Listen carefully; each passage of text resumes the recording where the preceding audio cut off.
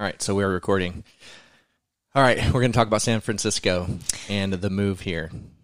So I want you to just briefly talk about like what pulled you to San Francisco in the first place. Well, nothing pulled me here. Well, something drew you here, something motivated you, something pushed you, something. No. Actually, that's kind of the thing. That's the whole thing. I was like, I moved around a lot. I was traveling a lot. That was like my identity, traveling. But I think I was just, still kind of lost. And so nothing, like I didn't know anything about San Francisco. I wasn't coming here to live here. I was kind of touring the West Coast, visiting friends and family along the way. So I had a friend here and came to visit, stayed with him for a couple days, and then I've met somebody, thought I'd hang out here for a while, and 4 days turned into a month, which turned into a year, and then it 4 years in was when I was like, I think I live here now. Like it was never a choice to move here. So talk about so when you said you were in Alaska, so you were doing this tour.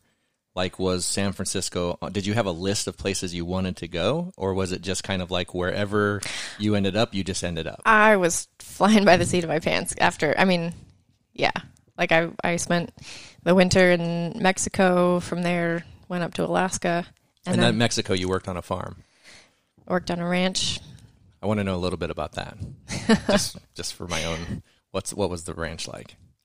That feels like a whole other... Is it?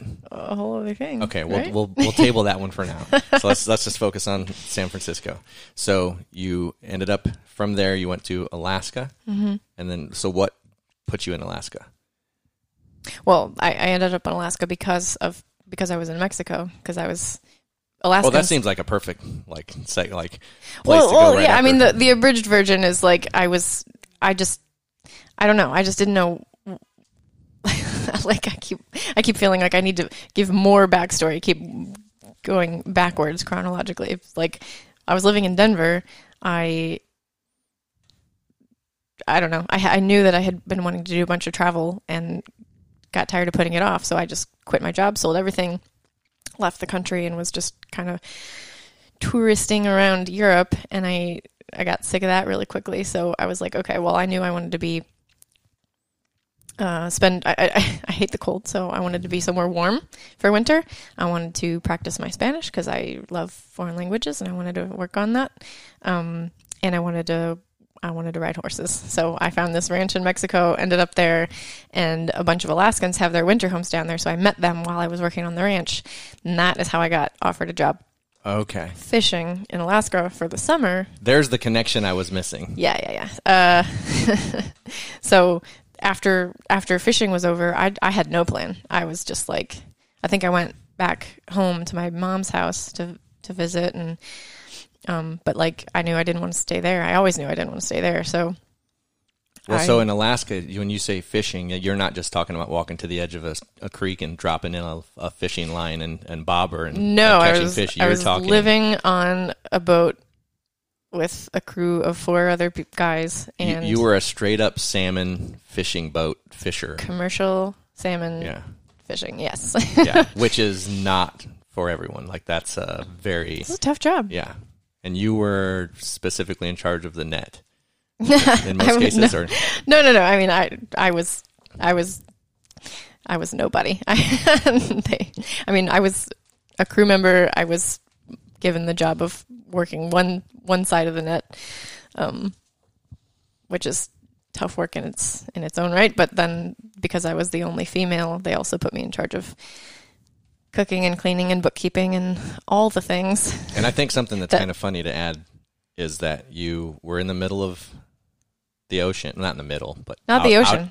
Not the ocean. It's called the Prince William Sound. Oh, okay. So you were in the middle of Prince, so you could have been in the middle of that. I mean, people are like, "Oh my God, you were on a boat in the middle of nowhere," but like we were always within sight of land. Oh, okay. We were just 12 hours from like any real civilization. Because what I was getting at was you told me a story of how you dropped and lost your phone in oil next to the engine and were without a phone for a little bit, so no outside communication whatsoever. Yeah, that was shitty. Yeah, I couldn't imagine. And you can't just get a phone shipped out to you. Like if even, I mean, I think Amazon Prime doesn't deliver to boats like next day. I mean, it was hard. I did have my family send a phone to I don't even know where they sent it. I don't know if we had a PO box or like, I don't know. They sent it to Valdez, which is that was our port. And is that where the oil spill happened? Yeah. Oh, wow. Oh yeah. It was crazy. You could still see the remnants of really? like the lines where the oil, yeah. Sad. But, anyway, I don't know. Somehow they shipped a phone up there, and we were at that point. It was probably later in the summer, so we were going back to town occasionally. But anyway, okay. So now, that was to end that story. So you're in Alaska. You've got your new phone, which was what, an iPhone? Because it matters. Probably Details. Doesn't matter. Well, yes, it matters. To a lot of people, Android versus iPhone. Yes, it matters. I've never had an Android. Okay. So there you go. So you're in Alaska. And the next stop is San Francisco. No, there's no. Well, I mean, where I was in my head at the time, like there was no next stop. I was like, okay. I mean, well, but you made a decision to make that the destination somehow. To make San Francisco. Yeah, because you came. Yeah. No, so I'm trying to explain. Like after Alaska, I was just like, what the hell? What do I do? I wanted to I thought like I was probably going to try and find some other kind of adventurous thing. You know, I worked on a ranch, worked on a fishing boat, was looking for something else, but I just didn't have anything that I was like, yeah, I really want to do this. Knew I wanted to go back and visit my family. But then since I was in the States at that point, because I had spent a lot of time outside, I was like, yeah, well, I don't know. California seems, I don't even know what I was thinking. I had an aunt in San Diego, went to visit her, I think my brother was living in LA at the time, and then my friend was living here. So I just kind of like hopped cities. I was couch surfing. I was couch surfing and rideshare, whatever, from probably Craigslist. I think I rode there was like a car of like 4 or 5 of us that drove up from LA to San Francisco. Oh, wow. Bunch of strangers. Isn't that kind of weird? Like, how did that feel? I mean, yeah, but like my whole, like, well, yeah, my life had been pretty weird. Well, yeah, because you'd gone to Europe by yourself. Mm-hmm. And, well, you didn't do the backpacking, but it was kind of that kind of... I mean, I had a backpack. Right, but you know what I mean? Like, people are like, I'm going backpacking across Europe. You didn't really do that. I was train hopping. No, I wasn't even train hopping. I was taking trains with my backpack. You were pretty much a vagabond, like just... Yeah. Yeah. So, okay, so now we're in Alaska.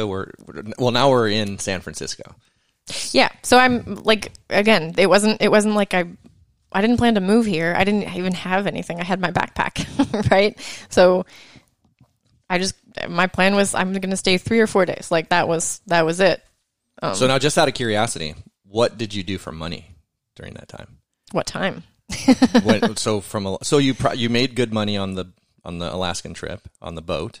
Right. Yeah, like that was the whole point. Right.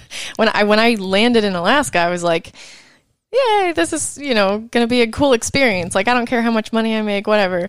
But after 2 weeks in, I was like, "Yeah, I wouldn't stay if I weren't getting paid." So I made good money that summer. So I had some money. But like the previous year and a half, I had been doing like work share type or volunteer. Mm-hmm. I don't even know what you call it. Where you worked for Habitat for Humanity and stuff like that, or was that during that time? Or? No, that's different. Actually, I totally forgot about that. Oh my god. No, like where they give you room and board, mm-hmm. and you work for what you work out the details, but you work probably at least a few hours a week, and then you just it's a way to travel on the cheap. And so your meals and boarding are provided, not extra money? Right. Okay. Yeah, there's no money exchange. They just like buy you food and give you a place to sleep. So that was what I was doing in Mexico and even like in Ireland for a bit. So damn. Like that's actually pretty cool. Like Yeah, that was super cool. Yeah, that you did that. Like, and knowing you, that had to be like a hard first decision to make because Which one? all of that. What did you mean by a hard first decision? I to sell everything. Oh. And at that point, didn't you quit college? Was that like you?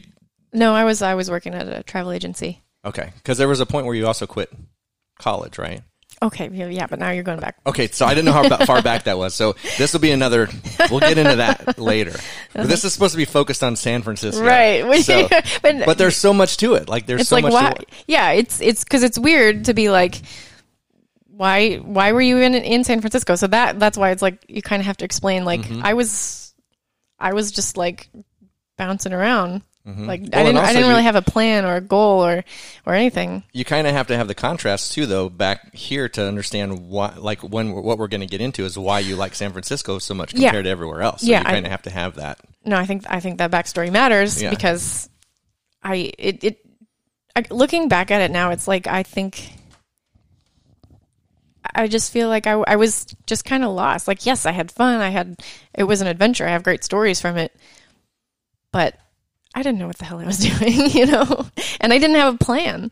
And I don't know. I just felt like I was floating around and I had no like real attachments to anything. Even like home where I spent my first 21 years of life, like I wanted to get the hell out of there.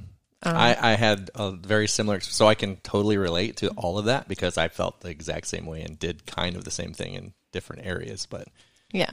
But even like my time here in San Francisco, like there wasn't like a defining moment. It's been an evolution, which is kind of where I get into like. So my plan was to be here for a few days, but since I had nowhere else to be, I was like had this new potential relationship that I was like, yeah, I'll hang out, like whatever. And to your question about like what did I do for money, like because I said I didn't know anything about San Francisco. I had no idea how expensive it was here. I just thought like I'll get a job and that'll keep me afloat. Like as long as I don't spend more than I make at the job currently, then I won't leave here any worse off. You know, the only thing could be wasted is my time. So I was just like, yeah, whatever. I'll stay here, see what happens. and it was, I mean, it's been a lot of up and down. It hasn't been all sunshine here, right? Even though it is very, very, very sunny. Yeah. Why? So where does because a lot of people, whenever you hear San Francisco, they're like the fog. Oh my God, I know. Everybody thinks it's. I mean, but that's kind of. Is that what keeps people out? Is that like a thing that San Francisco? Don't tell people. Are they called San Franciscans? Like, is that something that they come up with? Because it's kind of like Seattle. Like it does rain, but like it's not as bad as people make it because it's just kind of like a drizzle. But in the summer, it's like the best place that I've found to be. But I had never been here. But it's like it's the perfect weather. Like the temperature, everything is perfect up there. But you're talking about the summer.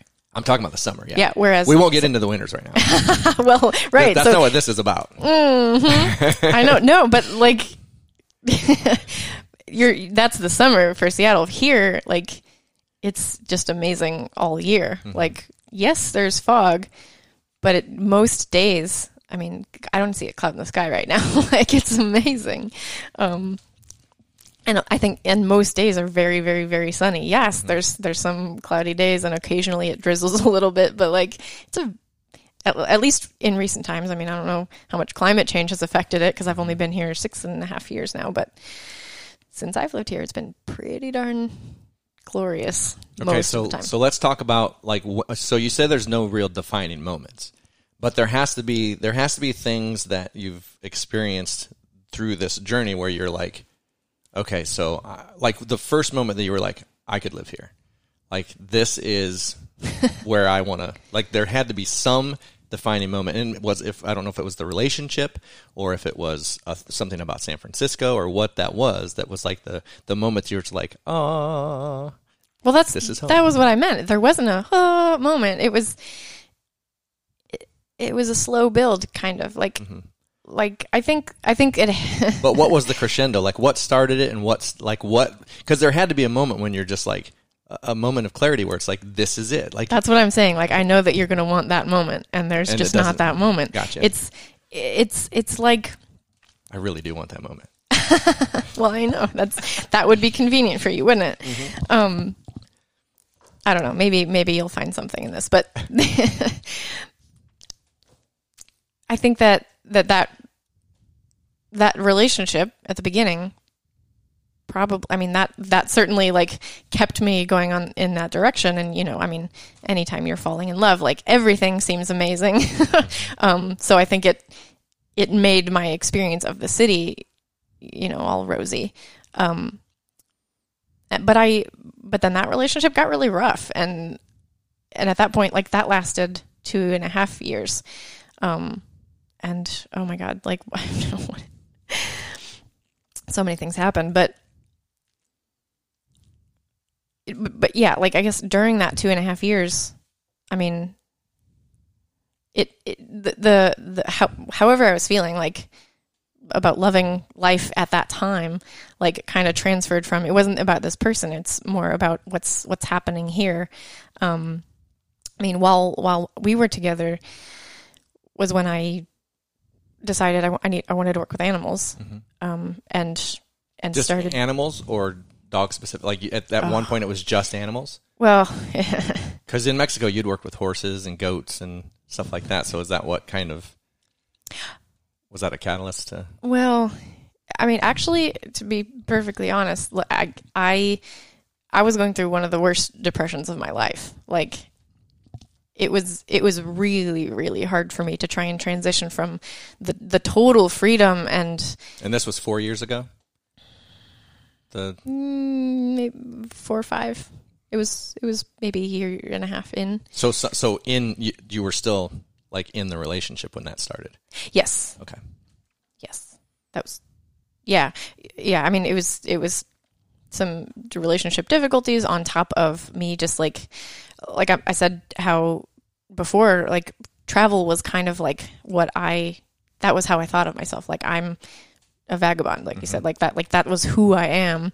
And deciding to be stationary somewhere, you know, pay rent somewhere, like it felt like I was like, oh, well, who the hell am I? You know, if did you feel almost like a feeling of giving up on something? Or?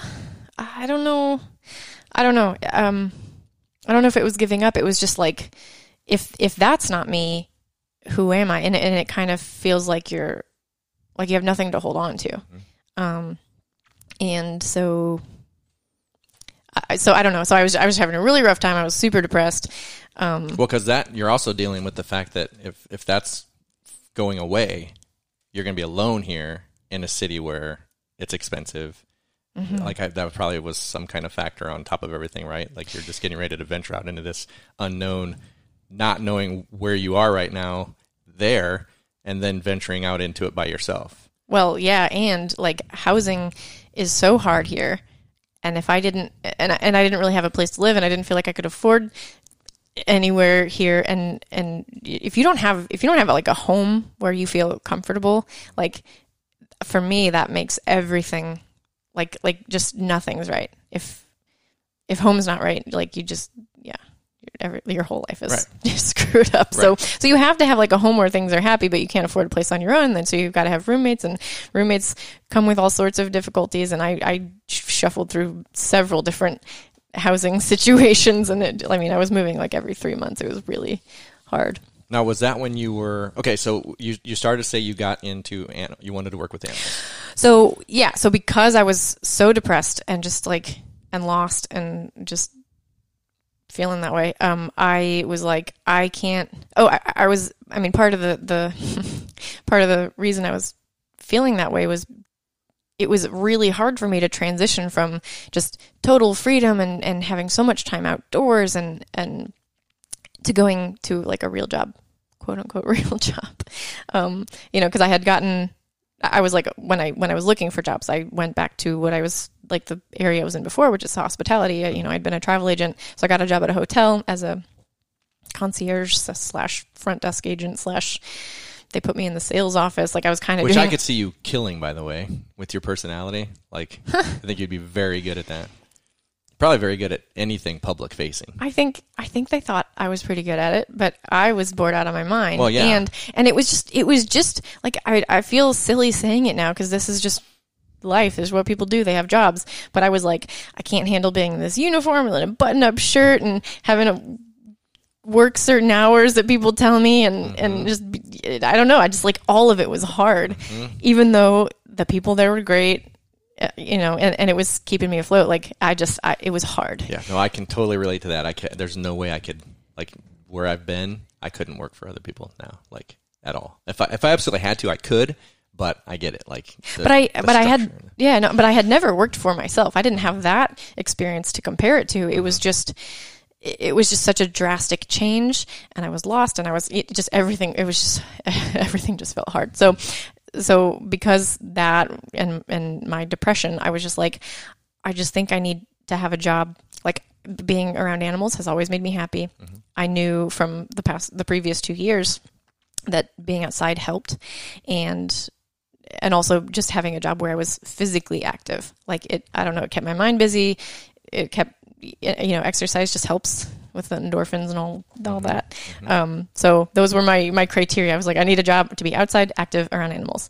And so I Craigslisted jobs with animals, and there was a dog walking company hiring. And the boyfriend that I was dating actually knew the husband of the person hiring me. Oh, cool. So that was cool. I got the job. Door, Yeah. I mean, I would have gotten it anyway, whatever. but it was just a funny coincidence. But yeah, so I started working for this company. It served the purpose that I wanted. It got me outside, and being around dogs was good for me. It didn't solve all the problems because I still had the relationship stuff. I still had the housing stuff, and San Francisco is still super, super expensive. So yeah, I don't know. I guess I worked for that company for about a year. And the funny thing about San Francisco and dog walking is they, at least at the time, they were the only city in the world that requires, if you're going to walk more than 3 dogs, you actually have to take a class and you have to get a permit. So to get that job, I took this class. It was like a 3-day weekend of information about, dog behavior, pack management, learning theory. And it was just like a quick overview, but it was so interesting. And I mean, so like I learned all this stuff, and I was like, I need to know more. So after taking that class, right when I got this job, I don't know, I guess I started talking to people. Oh, I was also volunteering at the SPCA at the time. And this San Francisco SPCA has a lot of history, like tied with some big names in dog training. So I had people giving me great information, and they told me about the Academy for Dog Trainers, and the Academy's website has a extensive reading list that they recommend you check out before applying. And so I spent like a year just reading this reading list, and it was like somewhere in there I was like, oh my God, like, is this what passion feels like? Like I was so interested, and did end up applying. And meanwhile, I also realized that like it made more financial sense for me to work for myself as a dog walker. So I quit that job, started my own company, and just kept doing what I was doing, walking dogs. But while I was studying dog training, and I knew that I wanted to eventually get into that because And that was Wild Side Pets? Yeah. Okay. That was Wild Side Pets, and so yeah. So I don't know. So I'm working with animals, but I'm also like learning about training and learning, and it was just it's still so interesting to me. But I think that part of that, like all of like finding something that you feel that passionate about, which I had never had, was another thing that kind of made San Francisco like a special place to me. Like it's where I found my passion. Well, that, and then plus the dancing. Like this is where I got into Lindy Hop, and so now I've got 2 like things that mean so much to me, and they were born here, and the people that helped me, like I don't know, I just have such good relationships with people here in different communities, and I like, so it's that's what I mean by it wasn't like one defining moment. It's all this stuff that has added up. And so just now, really quickly, for anybody that doesn't know what Lindy Hop is, what is that? Just the napkin version. The napkin version of Lindy Hop. It's a style of swing dancing created in Harlem in, I want to say, the 1930s. And it's super, super fun. YouTube it. Search YouTube. You'll see a lot of it. I think it's really cool. Like, I love watching people do it. What? It's even, I mean, watching it is fun, but it's even more fun to actually dance. But yeah. Well, you've been trying to teach amazing. me. Yeah. Yeah. So you've got those two communities are the main communities that you're part of, or were there others? Those are the main things. Plus the friend. Well, I mean, there's overlap too. Like I was about to say, there's plus the friends that I made through the friend I came to visit here originally. But I don't know if I told you the story about Drew and Sarah. Like something about them dancing and then they had the baby and they had to drop out or something. That story, or no, that's after. So, so yeah, let's see. So I had met Drew and no. It was dancing first. So, the first guy I dated, like after we broke up, I got one on the dating apps. Okay, so you're talking about the guy that when you first got here, that relationship. Yeah. So more than 2.5 years after living here, me and that guy broke up. And at some point, I got back on the dating apps and scheduled a breakfast date with this guy, and it was awesome. It was a really cute date, actually. Had a great time, and we had breakfast, and then we planned to walk to this event called Lindy in the Park, which is amazing. Oh, it's another thing I'm going to miss about San Francisco, because it's in Golden Gate Park on this little bridge right next to the art museum, and it's an afternoon or morning really dance event, which, you know, I'm just not a nighttime person, so anything that's earlier is better for me. But yeah, 9 hour drive. It's a 9 hour drive. But so we had breakfast at the restaurant. And we were going to plan to walk to this little dance thing on Sunday afternoon, and on that walk we ran into a couple of his friends, which were Drew and Sarah. And he was like, "Oh yeah, hey, we're going to go to the event," and they lived really close, and they're like, "Great, we'll meet you there." They came. I mean, they were super nice, and had a great time. It was great. Meanwhile, I don't know what the time frame was. It was maybe like a couple of weeks later. My friend Ashley and I we'd kind of been doing this event, like a once monthly potluck style get together, where we each time we picked a country as the theme. And that's awesome. Yeah. Well, it was awesome. So we would pick a country, and like everybody would make some sort of dish. And is she with Ian at this time too? Have they already been together? Or? Yes. Okay. Yeah. She had moved here, and he moved in with her because they'd met. Whatever. Okay.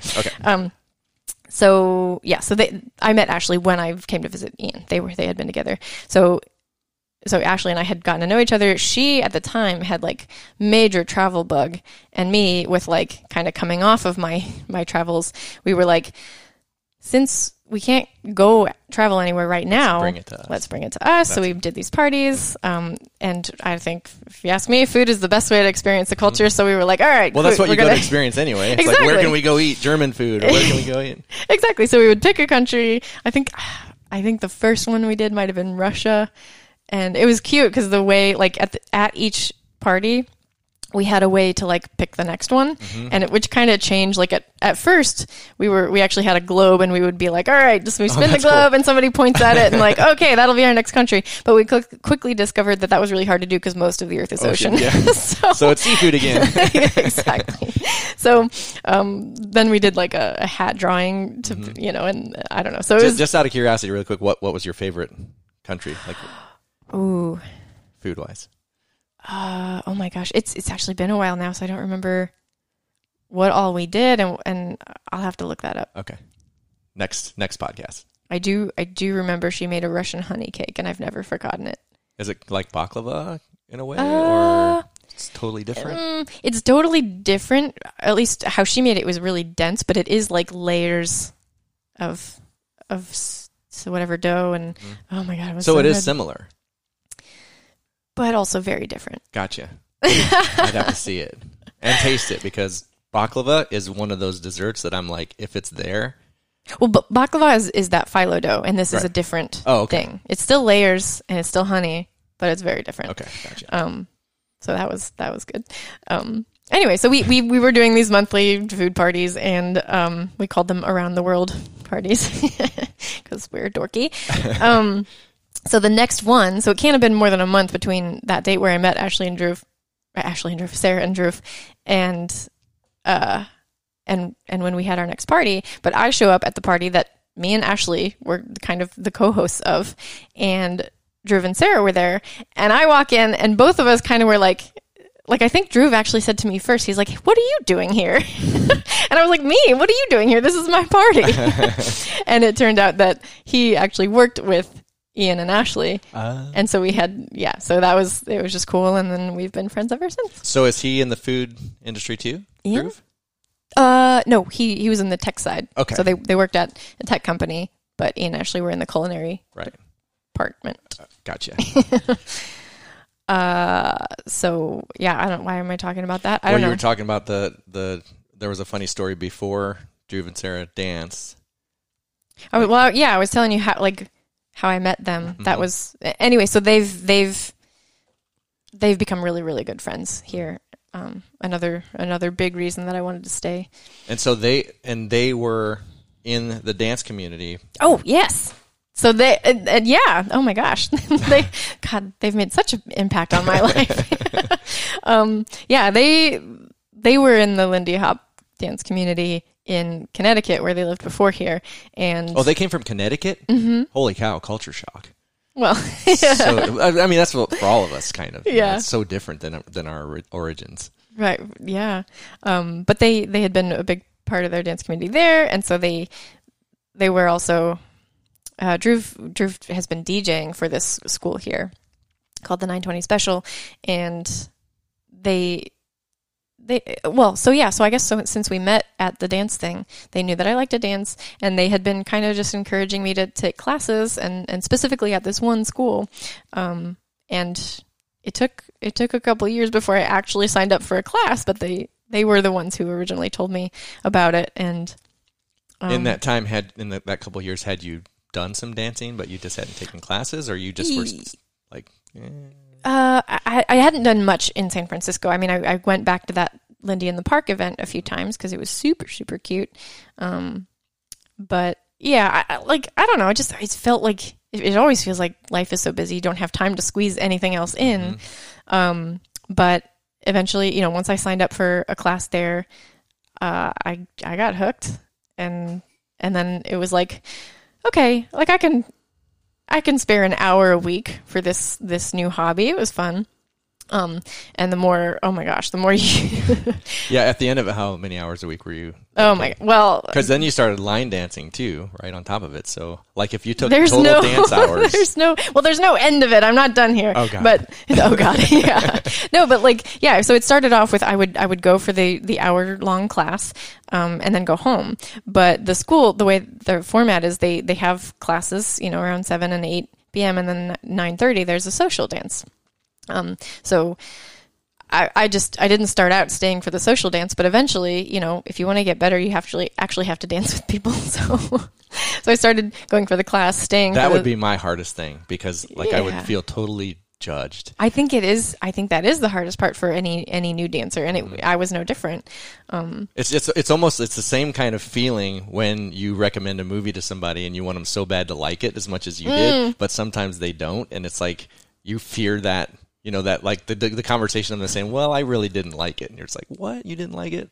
That kind of feeling. Because it's like if I went up to somebody that was a seasoned dancer, I would be so intimidated thinking that I'm holding them back and that I'm like making it a bad experience for them is what I would feel. But you said they're very open. Well, I totally get that feeling. That is absolutely how I felt, and it's how I felt when I had done other dances in the past. I did salsa years before, and yeah, I always felt like you're holding them back, or how they're going to judge you. It is really hard. I think it's really hard anytime you start anything new, when you're still learning and struggling. Like, there's always that fear of embarrassment, and when it's an activity where you have a partner, and it's just that much more. It's awkward, and but I don't know. I guess I had enough intrinsic motivation to want to learn this that I kept at it, and eventually started staying for the social dances. And the other hard thing is I've never had close friends who encouraged me to like join them at a thing. Like, I was always doing this stuff on my own. So there's nice people there, but I didn't have any close friends to kind of buddy up with and have that comfort level, because Drew and Sarah weren't going weekly at that point. They were just like, you should do this. So they were encouraging me from afar. But yeah, eventually, I got to know people, and so it was easier to stay and actually practice and so then it turned from 1 hour a week to I was staying 2 hours, and then I started staying later. And my friends at the dance school, at some point they started kind of teasing me. They're like, "Oh my God, you made it to midnight!"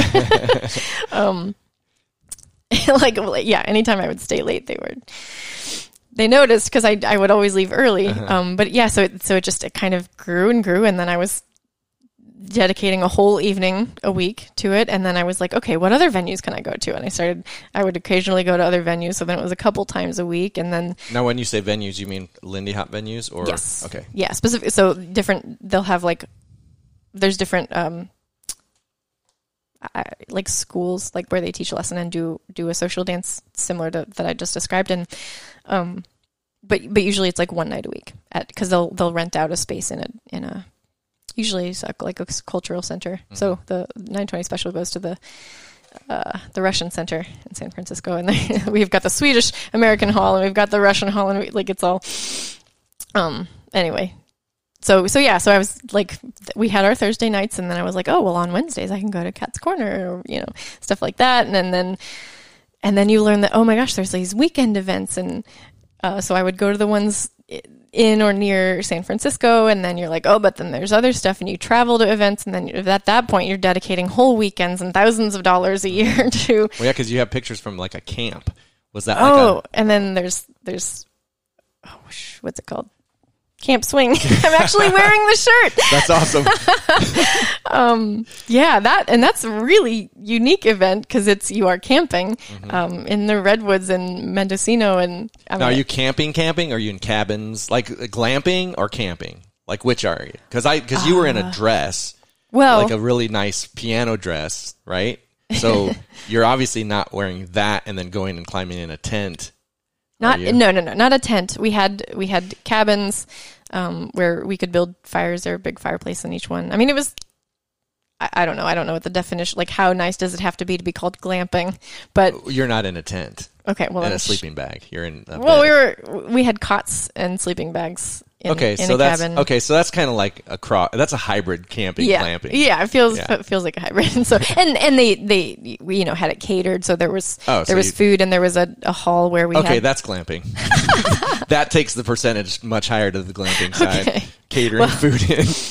You're not eating grub worms or no. We cooking, didn't. Cooking steaks over the fire. It was not full on camping, but it's such a short weekend that you can't be spending much time doing that sort of stuff, because you're there to dance in the woods. So it's just it's different. It's unique. It was super special. It's amazing. I hope they are able to continue this. The only time I've ever seen dancing in the woods was for spells, witches and all that right. stuff. This was very different. Yeah, I can imagine how it would be. Did they have a floor carved out for you in the woods or something? How were you dancing on dirt? I mean, there's buildings. No, there's a dance hall. Okay. I mean, I don't think that was its original purpose, but there's a place, an indoor place. Okay. Like that picture where I'm wearing the dress, you see the doors, and it's a whole. Yeah. So that's Camp Swing. I don't know. See, so I'm going to all weekend events. I think that year I probably went to 6 different events.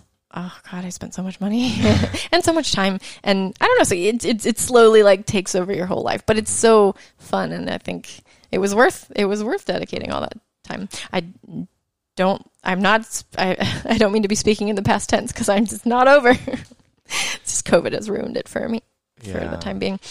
But that's because you were just getting it. So at the time that COVID hit, you were just getting into line dancing, or had you been doing that for a while? That probably had been 4 or 5 months, I think.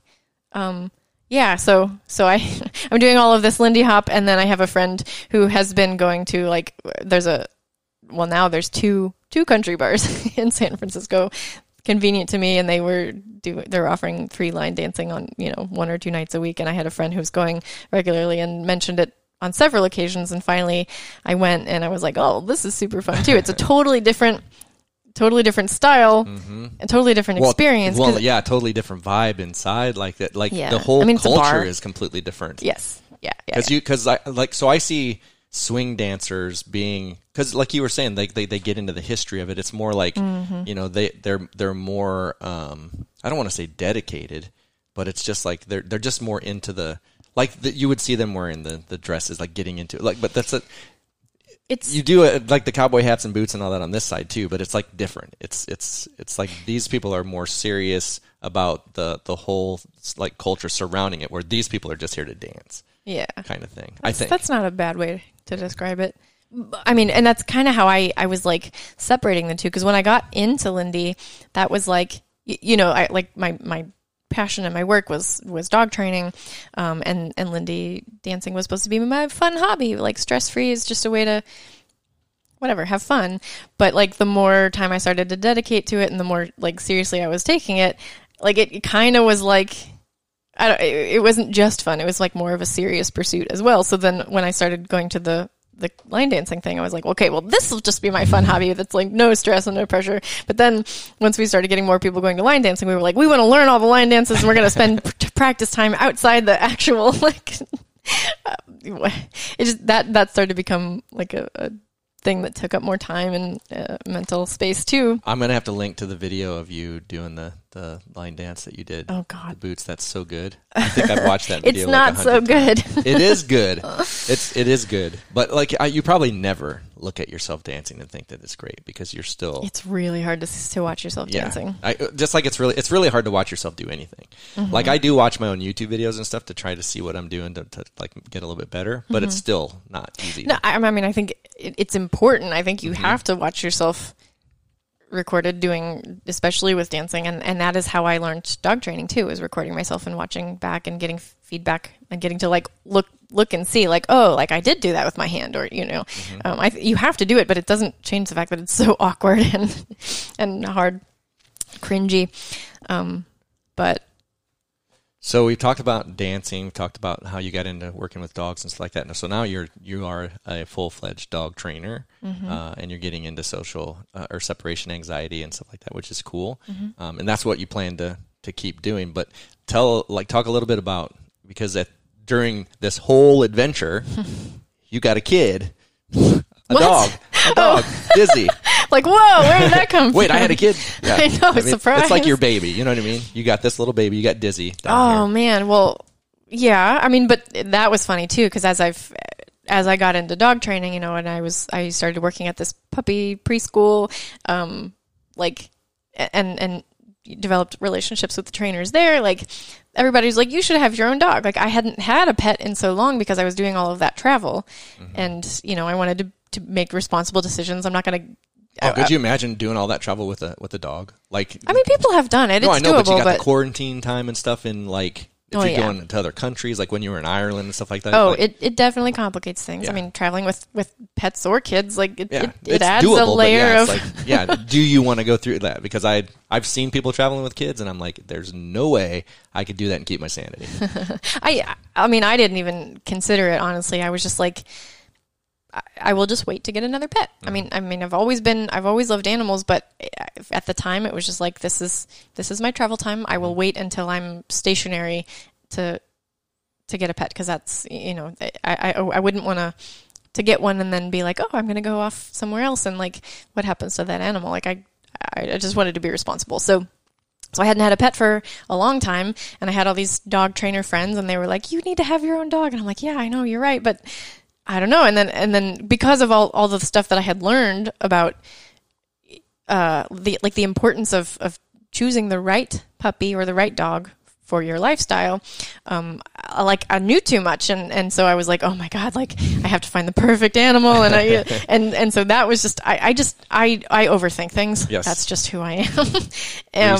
Research and yeah, and it's so it just years went on, and they were like, like you could almost like hear people talking like, why doesn't Jennifer have a dog yet? But yeah, and so I was teaching a puppy manners class, and I had this family that were there as my students with their dog, and they were so lovely. And at the end of their course, I did dog sitting as well in my home, and I was like, hey, you guys should call me if you ever want a dog sitter because your dog's super cool.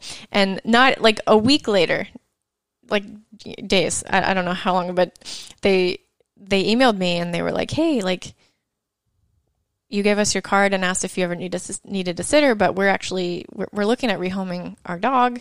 Lucas, his name was Lucas. And do you want to consider adopting him? And I took that very seriously. I was like, well, because you had already had in your mind what you wanted. Like you weren't looking for anything like him. No, I had a breeder picked out. I had like contacted them. I was like knew when I needed to apply for this puppy that I had in mind. Lucas didn't fit the description, but I still thought he was super cool. But I also, this family, they had young kids, and I was like, why don't you feel like you can keep him? Can I help somehow? Can I, maybe, do you know that you can have dog walkers to help you to take some of the workload? Because he's a super energetic dog. And I wanted to help them find a way to keep him because they clearly loved this dog. I'd seen them in class for 6 weeks, and they were so good with him. Even the kids were amazing with him. Isla, she's adorable. She actually, because we have at this point have kind of a relationship. She's super cute. She told her parents that she wants to work with animals, and that when she's old enough, she's going to start a cat care company with me, and we're going to be business partners. Oh wow, cats, huh? Yeah. Oh, she's amazing. No, I love them. They're just a great family. So I wanted to help, like, try and figure out, like, how much have you thought this through? Like, can we come up with another solution? And she reiterated a few times, like, no, we really have thought it through. It just wasn't the right time for us to have a dog. So we did a trial, where like a foster to adopt sort of situation where he came to stay with me. Had all sorts of digestive issues that we had to try and work through in those first few weeks. But I don't know, it's like somewhere in there was like, no, yes, I want to keep him. He's great.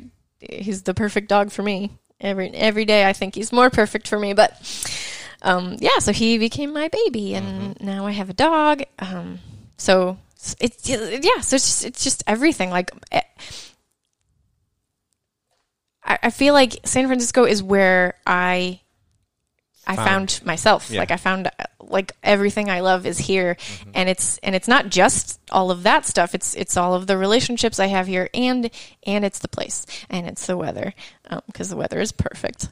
But I don't know, just San Francisco's actually what I have been saying this whole time is, like, one of the main reasons I love San Francisco is that from day one, I have felt like San Francisco is a place where you can be whoever you are, and like, nobody cares. Like, people are so quirky and weird here, and yes, you've got the tech culture and all of that, and the gentrification and stuff. People complain about how much the city's changed, but I've only known it in the last 6.5 years, and it's still, to me, feels like you can just be who you want to be here, and no one's going to judge you. Like, I came from a very different culture where, like, I know the culture you came from.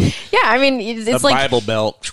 Yeah, it's like there's right and wrong, and if you're doing the wrong thing, like, people are, you're ousted. Like it's it just here people are open and they're like, oh, like you walk around in a diaper. That's cool. Like people, you said, right? There's somebody at the I door saw, in a diaper. I saw somebody like knocking on their friend's door and they're standing there in a diaper, like a grown man. It's just, but there's stuff like that constantly. Like, and you just don't think about it. You're driving around and you're just like, oh, there's that guy.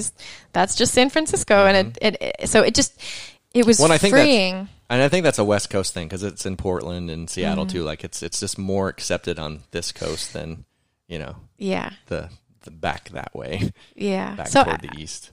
Yeah. Well, I haven't spent much time on the East Coast, so I don't know that culture, but I don't know. Here, of all the places that I've lived, because I have moved around a lot, even in addition to the travel, the international travel, but this is the only place where I've known that, and it was like, it was freeing, and like I said, like I've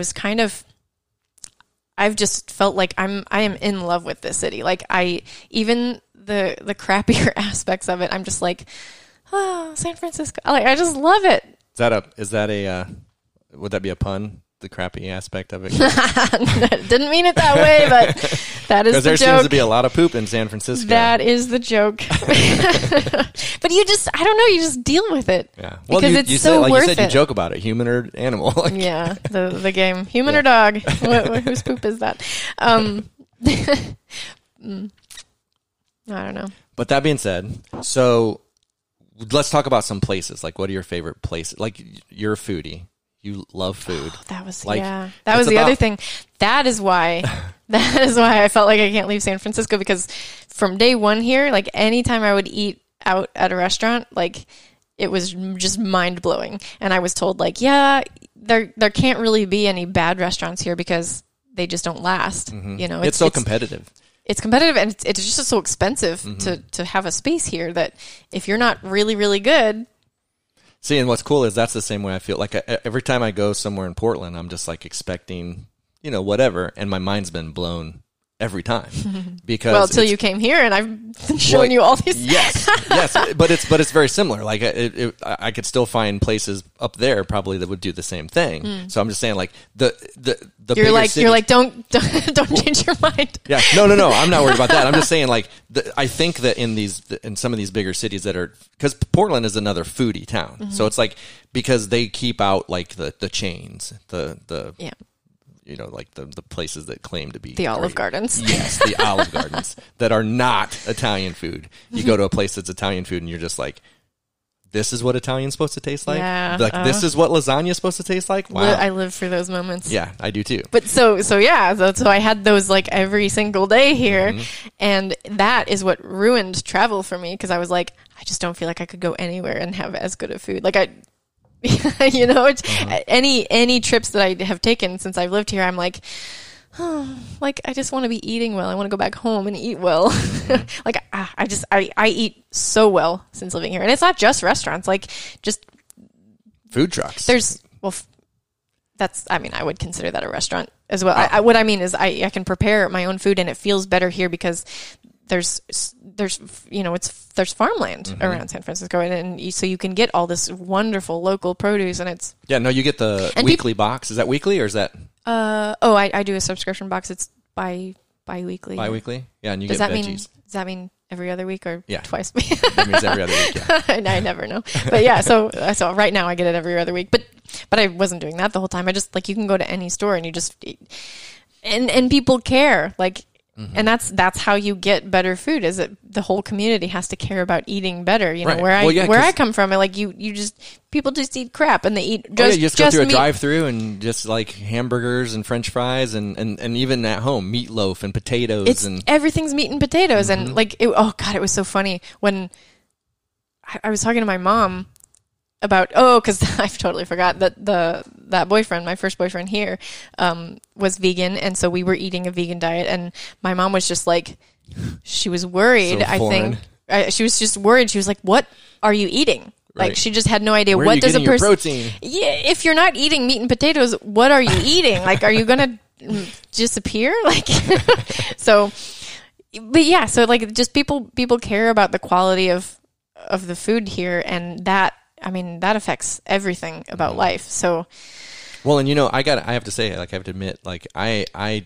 deal with stomach issues if I don't eat good food. Yeah, like I do too now. Yeah, I mean, if I go eat fast food because I'm out somewhere, it just goes right through me. My stomach gets all upset. But ever since I've been out here with the food you've been making, my stomach has been great. Like, see? Yeah, and it's been so good. You sure and you want to move here? No, I'm just that's teasing. like that is in the stars. Okay. Like it's one of the possibilities. So let's talk about the decision let's talk about how we met first of all, because this is like the origin story. All right. Well, why don't you talk for a while? This is your origin. Mine will be another time. You're going to interview me. So, but I can cue it up. So you, Jennifer, were one of our students in our LEDA challenge, which is where we go live every day in April. It's where we encourage people to get on camera and get out from behind their fear and come out and do videos. And you got involved in that. Why did you actually? Like, what was your motivation to get it? Because I think Julie, who you had been taking a course, she suggested that the dog trainers do live, like the. No, how did that happen? Yeah, well, how did you actually that I was thinking about that this morning. I was like, oh, that's what it was, but now I don't. Oh no, actually, Julie. Oh, there were so many different things that were happening. So Julie did like a 5-day challenge to help dog trainers just get their services online, and because of COVID, like that was kind of important and timely. And so I think it was just during that 5 days, she actually had Luria on. Oh, so I remember Luria doing that. Yeah. Okay. Yeah. So that happened. And then I must have gotten on your email list after that and found out about LEDA. And I was like, I don't know, maybe this is a thing I could do. So I just. So because in your mind, what were you thinking about live video? Like what? Because you had already started kind of dabbling in video. So, and you were working toward that already, right? I was, yeah. So I was just scrambling. I was just trying to figure out what to do, because I had been doing in-person training classes and private training sessions in person. And I didn't know, nobody knew how long this whole thing was going to go on. And I was just trying to figure out like what the best format is to like continue to educate people about their dogs. And so I was looking at doing, Zoom classes, and I don't know. And I didn't know anything about live video. In fact, like I didn't even watch other people's because I thought they were stupid. But I don't know. I was just kind of exploring, just seeing like what options were out there. And I kind of thought like, even if I didn't end up doing live video, like I am extremely uncomfortable with cameras around. Well, and just to be clear, anybody who might be listening that was also in LEDA, she's not saying your videos were stupid. She is saying other people's live streams in general. So, wait, what? Well, just because, and so there's going to be people listening to this that came from LEDA that you just said I didn't watch their videos because they were stupid. But no. But you didn't mean that. You meant no. Well, I meant. I just wanted to clarify. Yeah. No, like way before April of this year. Like I just, when live video became like a thing, like I never got it. Right. I just didn't understand. Well, because a lot of people don't do it right. A lot of people do it like I cringe because I teach it. So I see people doing it. I'm just like, what are you doing? Like, you should not be going live. I guess I just hadn't seen a good example of it. A good use case for it. Yeah. And I just didn't understand the platform because I And so you got involved. Not in that world.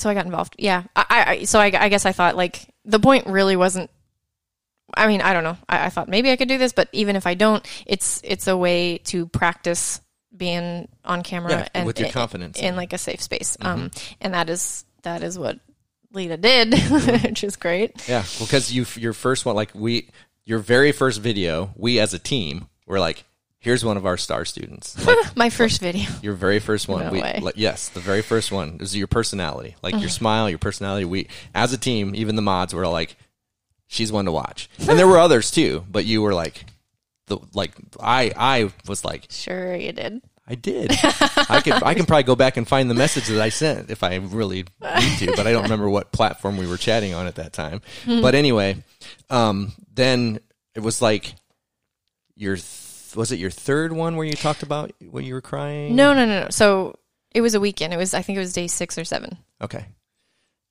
Like that. It's kind of amazing. Like that's the amount of time that it took for me to be like, I could do this on my own or try this on my own business page. I mean, some of the other participants in LEDA they were already like doing this publicly, within that, like outside the private group. And I was like, okay, like maybe I should try it. Was it your first one that you cried on? Oh, wow.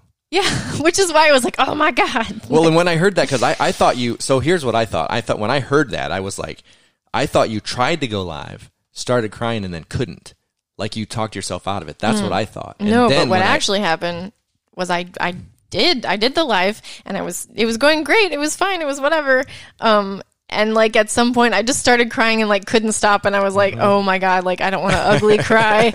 And just like just cry. For like minutes on end, you just see like me crying and people like nobody wants to see that. So I like ended it. But yeah, so and like immediately after that, I like went back to the LEDA group and was like, oh my God, you guys like, Right, and so I took that to mean you started one, cried, didn't do it, and then went and explained that. And then when I found out you actually had gone live and cried, I just felt like so compelled to like reach out to you, and accidentally.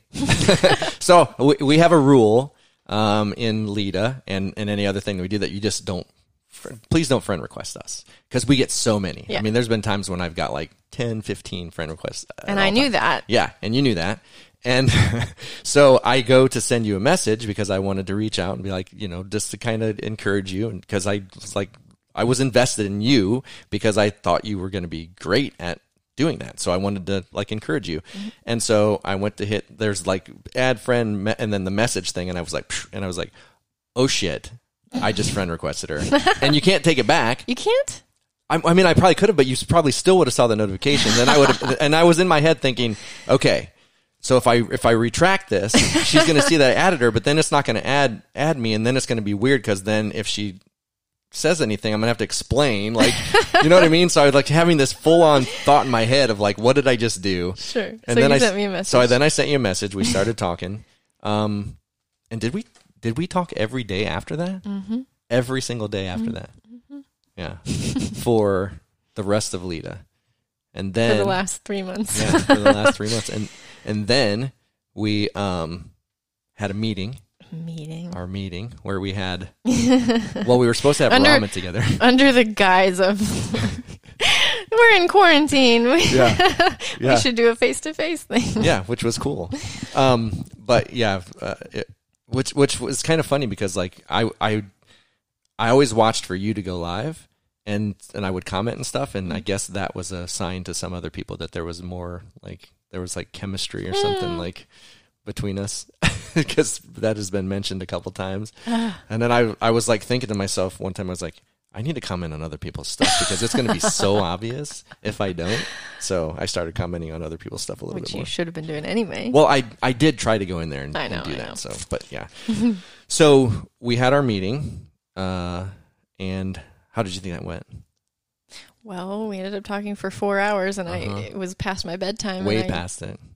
Probably could have kept talking if I didn't notice the time, so I would say it went really well. Yeah, I can say that too. I didn't get to have ramen though, unfortunately. I had to settle for pho because my ramen place ended up being so I had placed the order, and then they were like, "Oh, we're sorry, we can't deliver this." I mean, and to be fair, like restaurants were still figuring out how to survive during COVID. So they were. So you still got soup. You had your pho. I did, and it was excellent. So it was more about the company, and I even dressed up. I wore a button up, a snap up Western shirt with jeans and my cowboy boots, which I never got to see. Nope, I didn't know that until recently. And I remember what you wore too. Do you? I don't. It was that green shirt that hangs down. My new sweater. It was brand new. Yeah, it was brand new. Yeah, but it looked nice, and I liked when you were doing your LEDA, you were like, I got someplace I got to be. I was like, oh, she's excited. I was excited, and it went well. Yeah. And so let's talk about. So you're in San Francisco. I didn't plan on I don't know how much to go into, but I was on an RV trip for client work, and in that we had already been talking, and I had this brilliant idea. I'm like, I could swing up through San Francisco and maybe she'd be She's cool. pretty much on your way anyway. Yeah. And I was like, maybe she'd be cool with, and I wanted to pitch it as a COVID meeting so that you didn't feel like we had to be closer than 6 feet. I didn't want you to, freak out, but I was like, anything that I could say to get that to happen, to sell the idea. And so I pitched it and you're like, yeah. And then I stopped. We met. I had cookies. I think that's what got me. I think you put something in the cookies. The cookies. Yeah. They're good cookies. They're excellent cookies. Yeah. And actually, there's only 2 left in there. But you ate all my cookies? No, all but 2. There's still a bunch in the freezer. There's still a bunch in the freezer. We've got stuff to make more. But we'll have to, so we're going to post the recipe to these cookies at some point. Like we're going to make them on a vlog so people can see and experience, at least the experience of seeing them be made. And then they can make their own. They're going to want to make their own because they're so good. Yeah, but they got to follow your recipe to a T so that they're exact, so they can experience exactly which, do you change that up every time a little bit? No, that's one recipe that I do the same every time. Except that, we changed the pecans and the walnuts. Yeah. Well, and also, there was something else. The recipe calls for baking soda and baking powder, but I'd never had baking powder to use. Okay, but there was something else that you changed. I thought you said that was a little bit different. Maybe not. Maybe that was the other cookies. I don't know. Because those cookies were good too.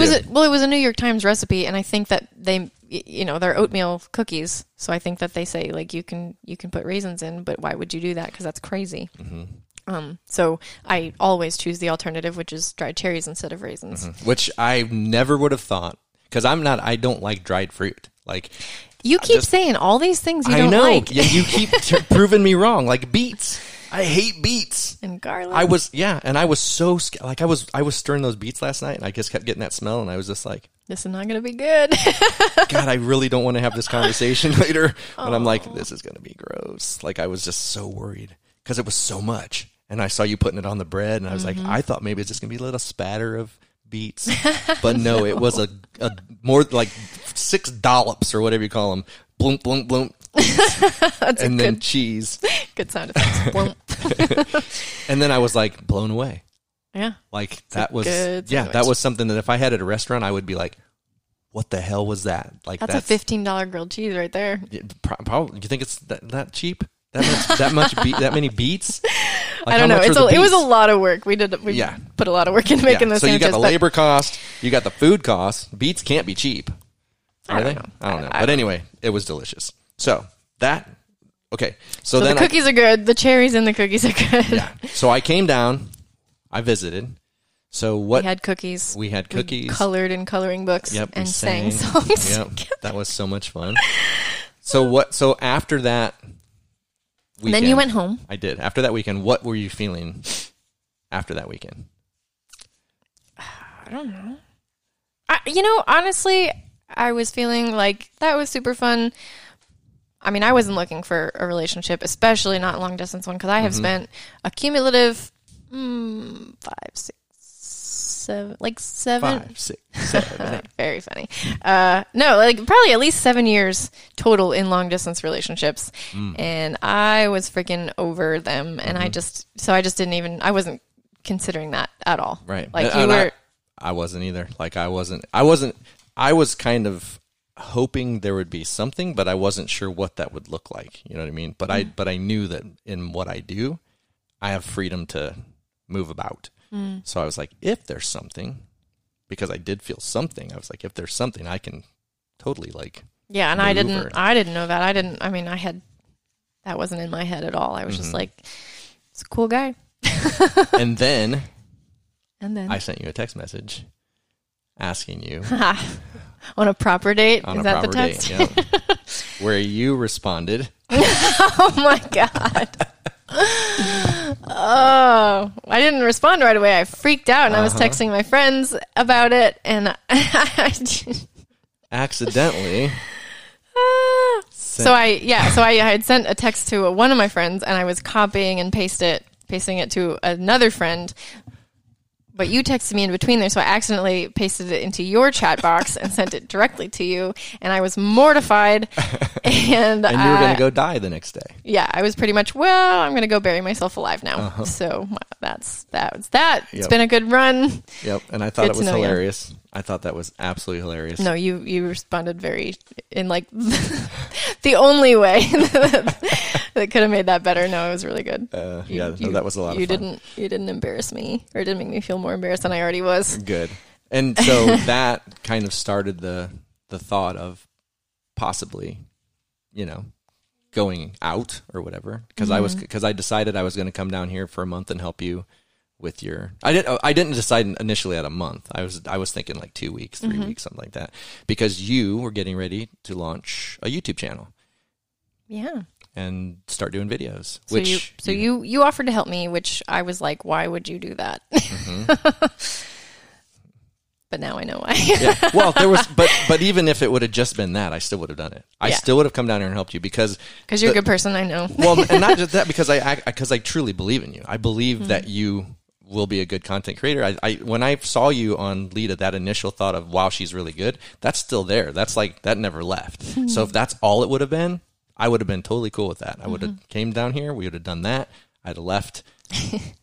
I would have made sure you knew what was going on before I left, but you know what I mean? Like, yeah. But you there let was, me know that there was more. Yes, there was more. And I didn't feel like a lot of resistance from you about that, but you were kind of keeping me at a arm's length, I think, as far as the, the conversation.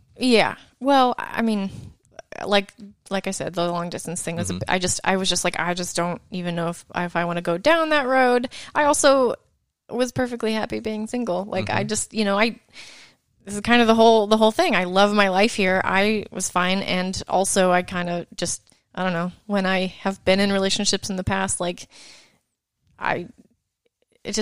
there's always, I don't know. I just seem to be happier single. So there's always that resistance. Like, well, I've gone on any dates, I feel the exact same way. And I had actually come to terms before I even saw you that I just didn't want to do it. I was like, to date. Oh. I just didn't want to date. You didn't want to date, but you asked me on a proper date. But I'm saying before you. Oh. Before you, I had come to the conclusion in my mind that I just was going to be single. Like, I'm not compatible with somebody because I've always felt like I was close to somebody, but there was always this thing that was like in the way of me being all in. Like, I was always 1 foot out, Yeah. And, and even when I just met you, like when I started hanging out with you, I was like, I would put both feet in here. Like, I have no qualms about just jumping in. And I don't know where that came from, but that's just what it was. Yeah. So you got there before I did, because I felt the same way too. I was like, you know what? I'm probably just going to be single forever. And now? Now I feel differently. So when did things change for you? Like, when did you, like, when was there a moment that you remember, like it was just like a switch? You want that that moment again? Not necessarily a moment, but like, there has to be a moment where you were not necessarily a moment, but well, I guess it would have to be one thing that like pushed you just slightly over the edge to where you were more open to. Well, when we had our proper date. Which I wanted so bad to call it that, but I was walking on, like, I didn't want to. The word date does freak me out. Yeah, exactly. Which is, I did not say it. I was like, want to do this, but in my head, I was like, I wanted to say, what time do you want me to pick you up for our date? But because I wanted you to know that I was looking at it like, because we had talked about the proper date, and I wanted that to happen at some point. But then I was still very like, so I never said it. And that was only how many days was I here then? 3, 4? Not very many, something like that. Because the first night, it was funny because the first night I got here, I was like, I'm going to be here at around 7:30 or whatever, and I was like, do you want to do something or whatever? And your watch said no. Oh, I was like, okay, because I have the auto responder things. Yeah, so I was like, okay, that's cool, like, whatever. And then you're like, oh no, that was my watch. Yeah, come over and let's. So we hung out your first night here. So it was only like day 3 or 4, I think. And that went well. Yeah, I was so nervous that night. Like, I was so anxious. Yeah, you seemed. Yeah, because I was like, I remember having a conversation, but like, and it was like we were talking about past relationships, and my mind was just like, I could not stop on thoughts. You didn't want to talk about yours? I didn't. I got to the point where I was like, I don't want to talk about it because I was so anxious because there was other things I wanted to say to you. Like I wanted to, like when we went out. What did you want to say to me? That I liked you. Like I like when I went out there, I was like, I really like you, but I was trying to be sensitive because I wasn't like I could see like you were giving me mixed signals because I felt like the things that you were doing, I felt like you liked me, but it was like there was other things where I was like I felt like you were keeping me at an arm's length away. And that was exactly right. But then we sat on the couch. Well, we decided to watch a movie. We danced a little bit. We danced. Yeah, which was like I was still like in my head, just like completely like it was very obvious. Was it? You were like, you told me at one point, well, just chill or something, or just relax, or I said just relax, but I was also not relaxed. I was also very nervous. I was just like, I just don't know, like why I don't want to date. But and then we watched Brave, the Disney movie Brave, and I sat on the couch, and then you sat very close, and then even leaned in. Yeah. And I was like, okay. I was like, this could be good. Yeah. And so then you leaned in, and then we sat there, and I started the arm massage. Like rubbing my shoulders. Yeah. And I was like, okay, this is nice. And then everything just kind of, I just felt so relaxed. Like all that anxiety just went away. And then I was like, okay, this feels really good. So was that? Yeah, I mean, I guess that was if you had to pick a moment, like that was it. So how did you feel after that? Like when we were all done, and did you? No, you didn't stay that night. No, but we were up till like 2:30 because after the movie ended, we just stayed on the couch to. I think you might have fallen asleep. I did fall asleep. Yeah.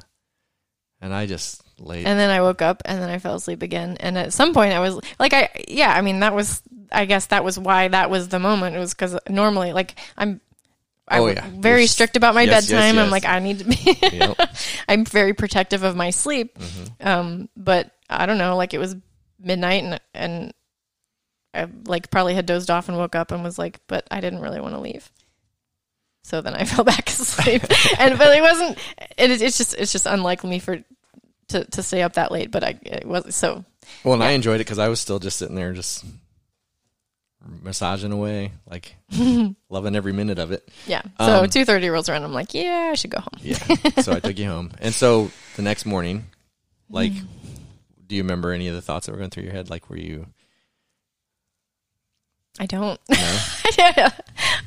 I mean, I was probably just really happy because it was good. It was a good night. Mm-hmm. And then ever since then. So when was? What were you gonna? Well, nothing. I was gonna talk about kissing because I can't remember. I'm trying to remember. Oh, when that happened. Well, that wasn't until the next day. Yeah. That was because that was I had come back over here. And you were like, because the next day my shoulders were really hurting because I don't know why, but but you were like, might have just been hurting because they wanted. It just because it gave you a convenient excuse to be like, you need another massage. Yeah. I don't know, and then I remember you being like, I'm not going to kiss you. Oh yeah. And and then you did. Well, when you asked me to. Yes. Yeah. Well. You finally broke down and you're like, kiss me. So now we've been talking about moving up north for a little while, leaving San Francisco, which is the whole point of this. Like, well, I thought I convinced you to move here. Okay, so I would. I totally would. But we had the conversation about what we could do if we did this a different way, which is move up there for a year, save money, and then look for a place wherever we want to be. It could be here, could be somewhere else. But like what so when I first initially proposed that, How did you feel?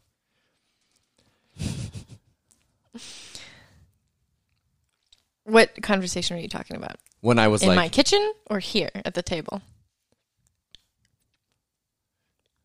Here at the table, because I think that's when it was serious. Like that's when it was like a How did I feel? Yeah. I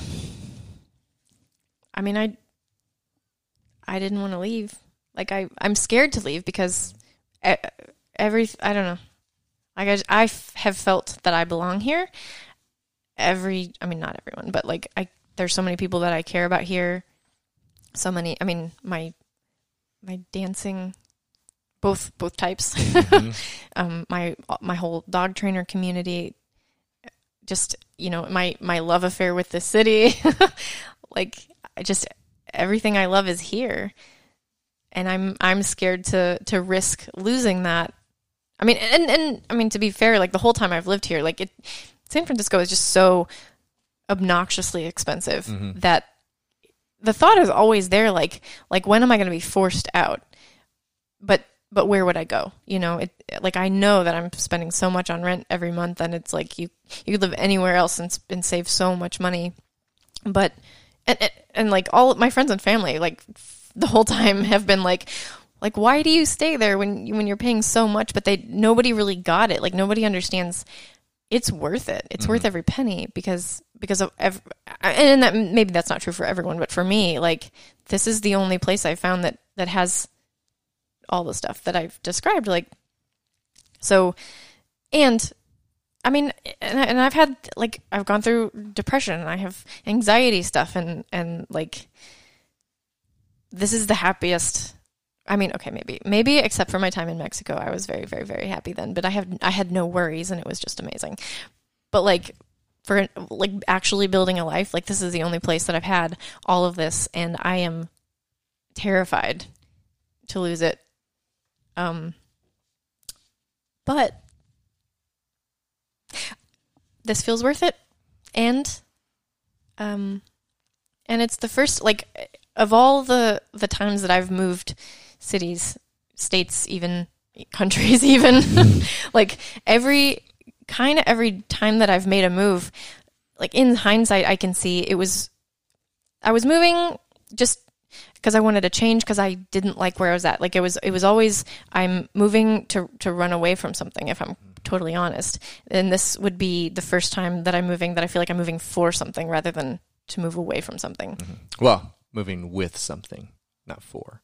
Well, I mean, you know what I mean. Yeah, I know what you mean, but just to clarify, because like I want it to, you know what I mean. That's important. It is very important to me that it's with, not for. Yeah, no, it's a decision that we made together. But you know what I mean. Like I'm not running away. I'm running toward that. That's the distinction. So, and that feels good. But the plan is to go up there to Washington for a year. We're already looking at places, houses, and I'm excited about that. Like I've been looking at we've been looking at the houses on Zillow and stuff, and having fun. A backyard and a garage and a studio space and all that stuff is exciting. A guest room so people can visit. So what are you most excited about? I mean, all that stuff. And the only thing that's like, it's just the fact that you'll be leaving here. But does it help knowing that we could end up back here? Like, is that? Oh, yeah. Okay. That was definitely a big factor in me saying yes. But we're just going to have to work very hard, because if we come back here, I want us to be able to afford to have a place like we would have up there. I'm never a person to, I don't want to live like outside my means. That's not, I don't think that's smart. No, it never is. It never is. So why, what do you feel makes this different? The move? This relationship than anything. Oof. What do you feel makes it different? What makes it different for me is like I said, this is the first time I feel like I'm both feet in. I have felt in the past that initially I was both feet in, but then slowly my foot would go out. Well, this is still pretty new. I know, but it's different. It is totally different, because it was pretty soon that like, you know what I mean? Like, it's like the initial, like, hey, you met somebody. It's like, oh, it's kind of fresh and you don't know anything yet, but it's like the more information you get, you start to, you know, kind of feel that pull out. Yeah. And you find out the things that you're like, I don't really want to. Yeah. And pretty quickly.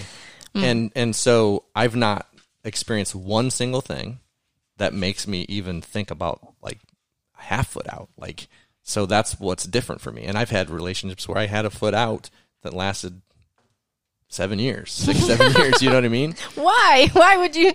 Because it's like you look at percentages when you've experienced certain things, and you're like, well, maybe this is how it is. Maybe you have to accept a percentage of foot out, like in order to be in a relationship. Yeah. And so you convince yourself that that's what you have to do. Off. Dizzy. Thank you. Hi, buddy. Yeah. Yeah, and I guess you just don't know. I was actually talking to my roommate this morning about this sort of thing. Like I've actually asked my like friends or family, like I actually wanted the guy's perspective. Like my brother got married last year, and I was like, how do you just know, you know, when it's right? Because every relationship that I've been in, yeah, I mean, there's always those things that you're like doubtful about, and I mean, I don't have like a concrete answer, but this does feel different. Mm-hmm. Well, and like you've said a couple times, you're more excited than scared, which, you know, that helps me, because I was like, I really felt, you know, like it's been hard to pitch pulling you out of here, because I know how much you love this place. Yeah. So it's like, I'm just like trying to, because I know like the little things, like it's important to you, because you've been in a lot of places. You said that you felt like you were more of a guest than, you know what I mean? Like my homes, yeah, the places I've lived. Yeah. Every single one. Like I've never, not that I can remember. I've never had my own place. I've never once in my life lived completely alone. I've always had roommates, and usually I am moving onto an existing lease. I'm moving into a home that someone else has already, you know, they've already got their decor, their furniture. Mm-hmm. It's never been my own. Why am I talking about this? Because I just like, because the fact that where we're going now, you're going to have. I'm very excited about that. we are doing this as complete equals, partners, you know, teammates, because everything's going to be, you know, like ours. It's not mine. You're moving into my. Like I even had my pictures taken down and everything from my apartment and everything. Which moved you up didn't the have to do. I know that. But it's like, but I'm sensitive to the fact that like I want to make the transition as easy as possible and make you feel like it is. Like I always say, actions speak louder than words. Like that's why I really pay attention to people's actions. And so I want my actions to always show you, rather than me just saying, oh yeah, this is your place too. Yeah, you can do whatever. No, I want you to walk in there and be like, and know that this is equal. You know what I mean? And that means everything to me. I mean, well, and that's exactly what, that's why I'm doing it, because I know it does. I know how important it is. You live that, the whole actions speak louder than words thing, which I love. Good. I love it too. But you're the same. I mean, I can see through your actions, you know. That, good. Yeah. So. Moving. Talk about that. Like what, so we're getting ready to potentially do that at the end of August. You're coming up there for a year. How do you see that transition? Like, you know, like what in your mind, like what do you, because we're talking 45-degree weather sometimes, a little bit of drizzle. I don't. I mean, how do I say, like, yeah, I'm not looking forward to that. I don't do cold weather. Since living here, like my comfort zone is like pretty much 65 to 80. It's very small, and I love my sunshine. So I don't know. It's gotten into the low 50s here since I've been here. No, I mean it does. Yeah. But like it doesn't. which isn't just jacket weather for you, for someone like you. You're like, I'm triple layered bundled up. But like we were in 65-degree weather the other day, and you're wearing a sweatshirt, well, a little jacket, a sweatshirt, and a blanket over you, and you're cold. No, I know. I'm always cold, which is why like living in a place where there's actual seasons and it gets, in the 40s and probably even 30s, because I bet you're lying.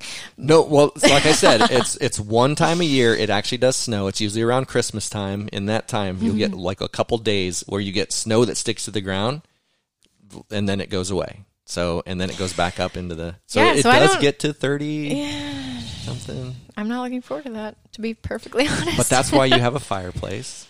Well, and the sunshine. I mean, that's a real thing. I know. The vitamin D thing, seasonal affective disorder, and I'm worried about it. Yeah, no, I've had this conversation with you. I've been looking to get out of that as well, and that's why I think that it is a highly likely that we will end up either here or somewhere where there is more sunshine and better weather.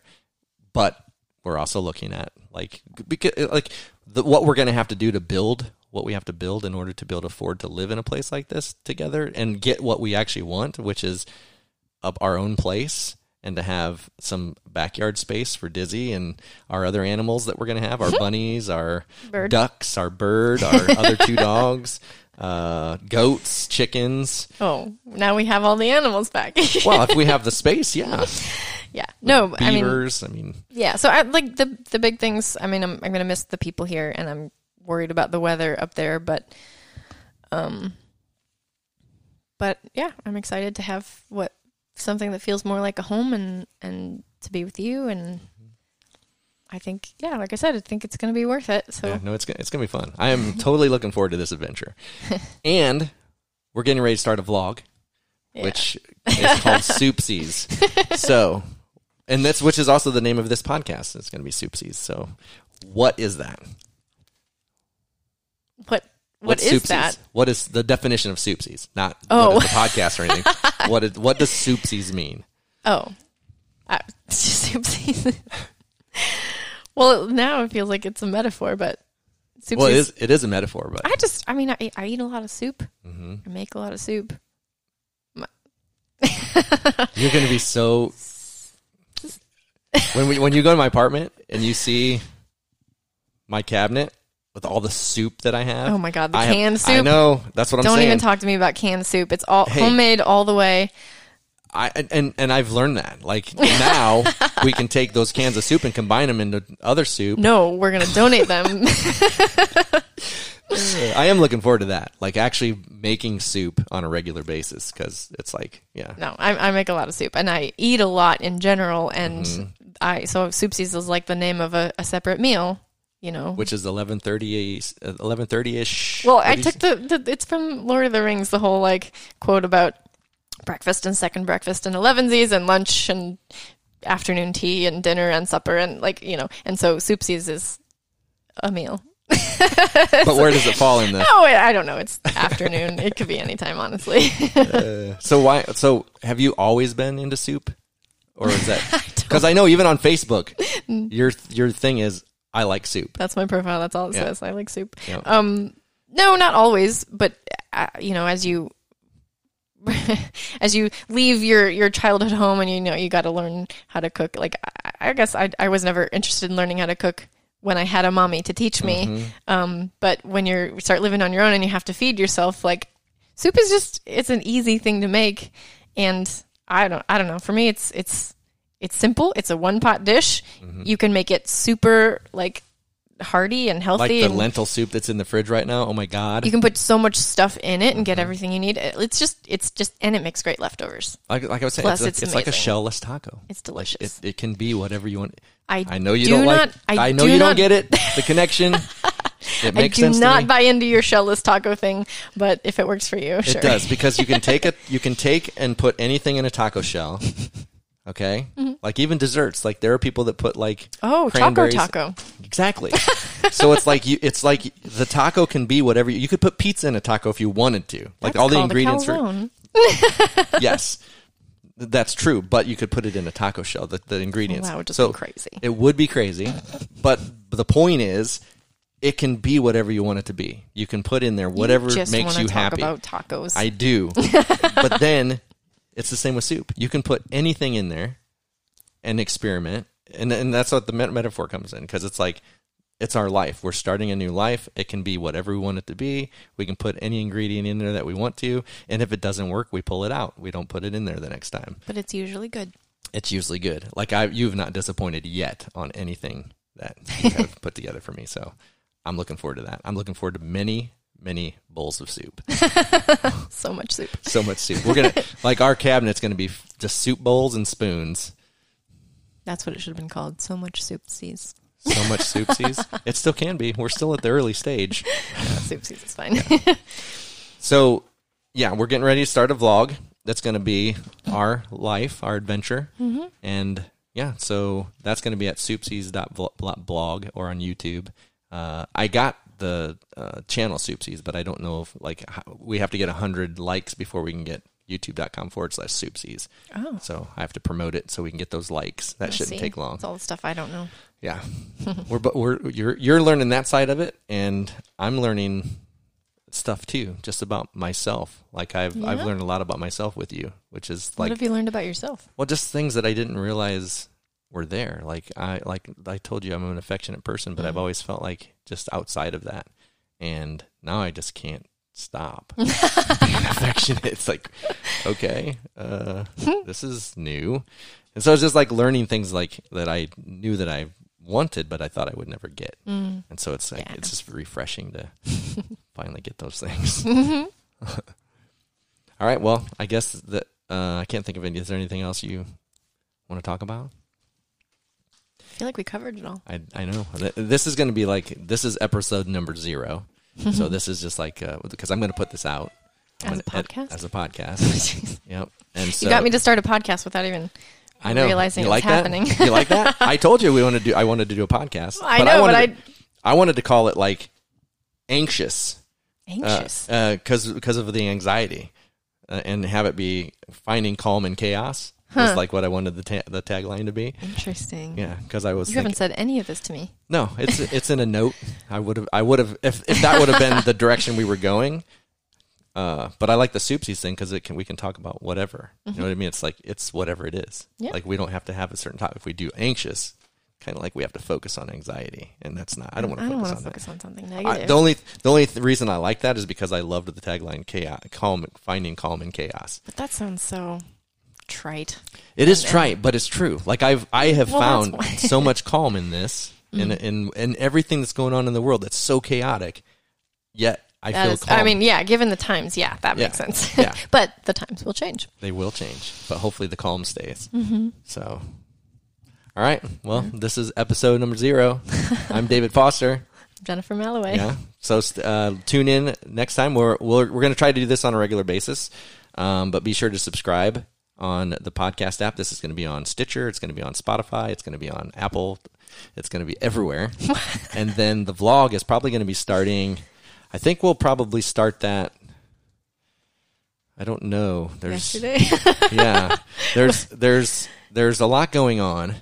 But I do want to start that. We should have started it with the sandwiches, or we should have started with the ramen. That's what we should have started with, but we didn't have the cameras yet. We're going to cook a lot, I know we are. I know we are, but we'll get that started. So subscribe to our YouTube channel. It's just, I'll put a link in the description here. And also you can follow us on Facebook. What? Let's close it. I don't know how. I don't do podcasts, dude. All right. We'll see you guys talk to you guys next time. Bye. Bye.